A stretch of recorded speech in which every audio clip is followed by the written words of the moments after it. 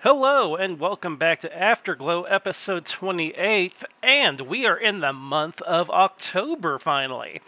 So, since it is October, we know that a lot of your podcasters and YouTubers, we all like to get together and review some spooky, scary video games to celebrate October. However, However, that is not what we're doing here on Afterglow. Everyone else is going to be enjoying their horror-based video games, and eventually we're going to cover them too, just not this month, because this month for Afterglow is Spocktober. That's right, we're going to be celebrating Spocktober, a month full of Star Trek video games, because I was a huge Star Trek fan when I was a kid, so I got a lot of memories on Star Trek video games, and the month isn't even long enough to cover them all, but we're going to cover a few of them this month for Spocktober. So, Mr. Spock, what do you think of that? I am delighted. And I'll tell you what, I'm delighted too. I hope, though, that you can see the logic in taking October and turning it into Spocktober instead of reviewing the typical horror video games that you usually see this time of year. Most illogical. Well, at least I can see the logic behind it. So, we're going to hurry along. We're going to tally-ho, as it will. I hope everyone's excited because after the music break, we're going to be checking out Star Trek 25th Anniversary for the NES. Hip, hip, hurrah. And I believe it's pronounced tally-ho.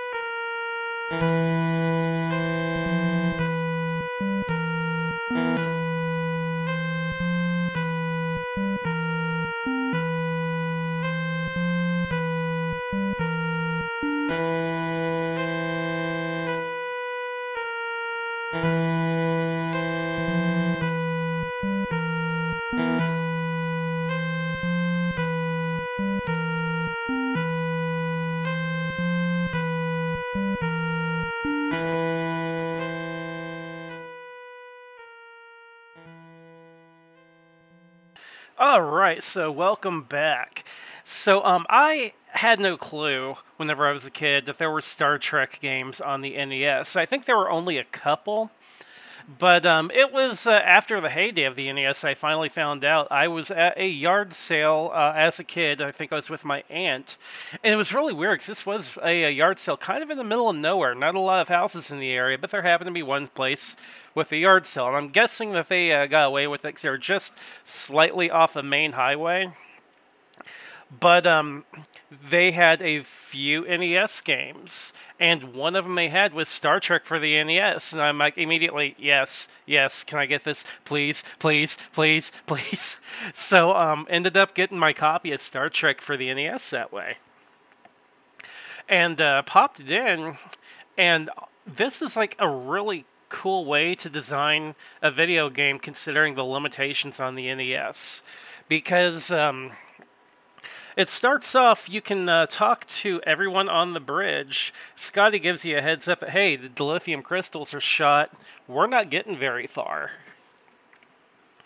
So you make your way to a planet, and they're like, hey, we found dilithium on the surface. So you beam down, and it's almost like an adventure game mixed with a puzzle game in a way. It's really cool the way it works. Pardon me. So the game is in an overhead perspective whenever you're planet side. You can speak to people that are around.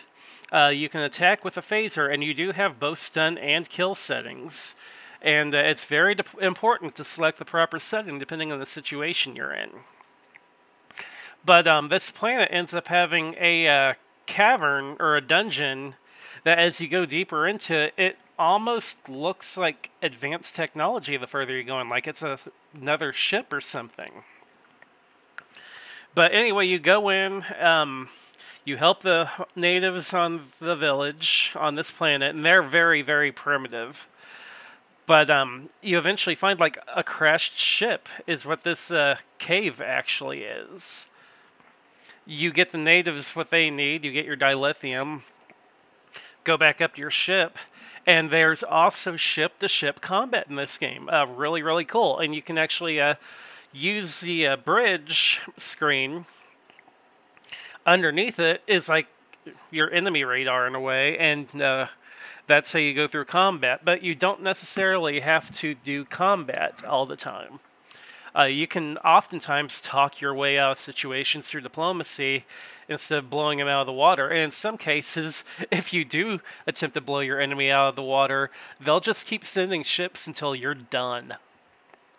So it was a really, really unique setup for an NES game. And it's almost like split into episodes in a way. Like after you complete that mission, you can travel with the ship, but you can't travel a long distance.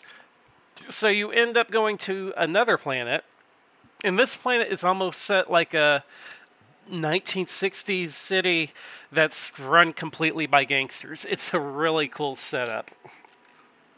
But that's more or less how the game operates. You do some stuff in your ship, but most of the game is planet-based. It involves you more or less solving mysteries on planets and puzzles on planets. It's really cool. I don't want to go further than the second episode in a way, because I feel like that'd be spoiling the game. Now, the PC version is very much episodic. Now, the NES version kind of ties them all together. It blends them, and you just roll from moment to moment instead of the PC version where it separates each episode out. I didn't play the PC version until I was an adult anyway. But man, I was so impressed with this. Again, I was a huge RPG fan. I loved Final Fantasy and Dragon Warrior. So this kind of took some of the battle out, not all the battle, but you didn't have your random encounters or anything. And it was a lot more solve the puzzle. And I love that aspect of it. And it was really cool to actually be on the bridge controlling the Enterprise, like for the first time ever. And there's a ton of games that have done that now. But for my first experience, I thought it was awesome. I loved it. So, that being said, what's kind of a shame is that this version of 25th Anniversary is never talked about anymore. Everyone who talks about 25th Anniversary always talks about the PC port. And this game also came out on the NES and the Game Boy, which I've never actually played the Game Boy version. I would like to play it at some point. But the NES version is really different from the PC version. The PC version can almost be called a point-and-click adventure, in my opinion. Whereas the NES version does have those aspects, but it's nothing like Shadowgate or Deja Vu or Uninvited. It's more along the lines of, I don't know how to explain it. Like, I would almost say more role-playing-y in a way, but you don't have your random battles. You do have some battles. There are enemies in the overworld that you can phaser, or you can run from, or just completely ignore. But it's a unique experience on the NES, in my opinion, and one that's not talked about to this day. And it's kind of a bummer that no one's talking about it. So if you get the opportunity, go play it. Emulate it, find a copy on eBay. Again, it's a unique experience. It's not for everyone. Some people will probably pick up this game and absolutely hate it. Others will pick it up and be like, it's average. And others will pick it up and be like, hey, this is actually kind of cool, especially for being on the NES. Now, outside of me finding that one copy at a yard sale, I ended up having to repurchase this game whenever I started cartridge collecting in my mid-20s. I don't know what happened to my original copy. But again, it's never come out for anything else. So if you want to play it, you either got to find that original cartridge or you got to emulate it. But I do think it's worth your time. Go find it and check it out if you haven't. So with that being said, I'm going to close this out with more music from the game. And that's another thing I do want to touch on. Usually when I get the music for the game, I can go on YouTube and I can find someone who's ripped every soundtrack for the game track by track. I actually couldn't find it for this game. Thankfully, there's one dude who took the music from the entire game and put it in one long video. But this game is so ignored that there is actually not a track-by-track breakdown of it on YouTube, which is really surprising because almost any game you can go on YouTube and go track-by-track from the music. This one's so ignored that you don't even get that. So go show this game some appreciation for Spocktober. Play this game. And while you're looking for it, enjoy the outro music from the game, and I will see you with more Spocktober on the next episode of Afterglow.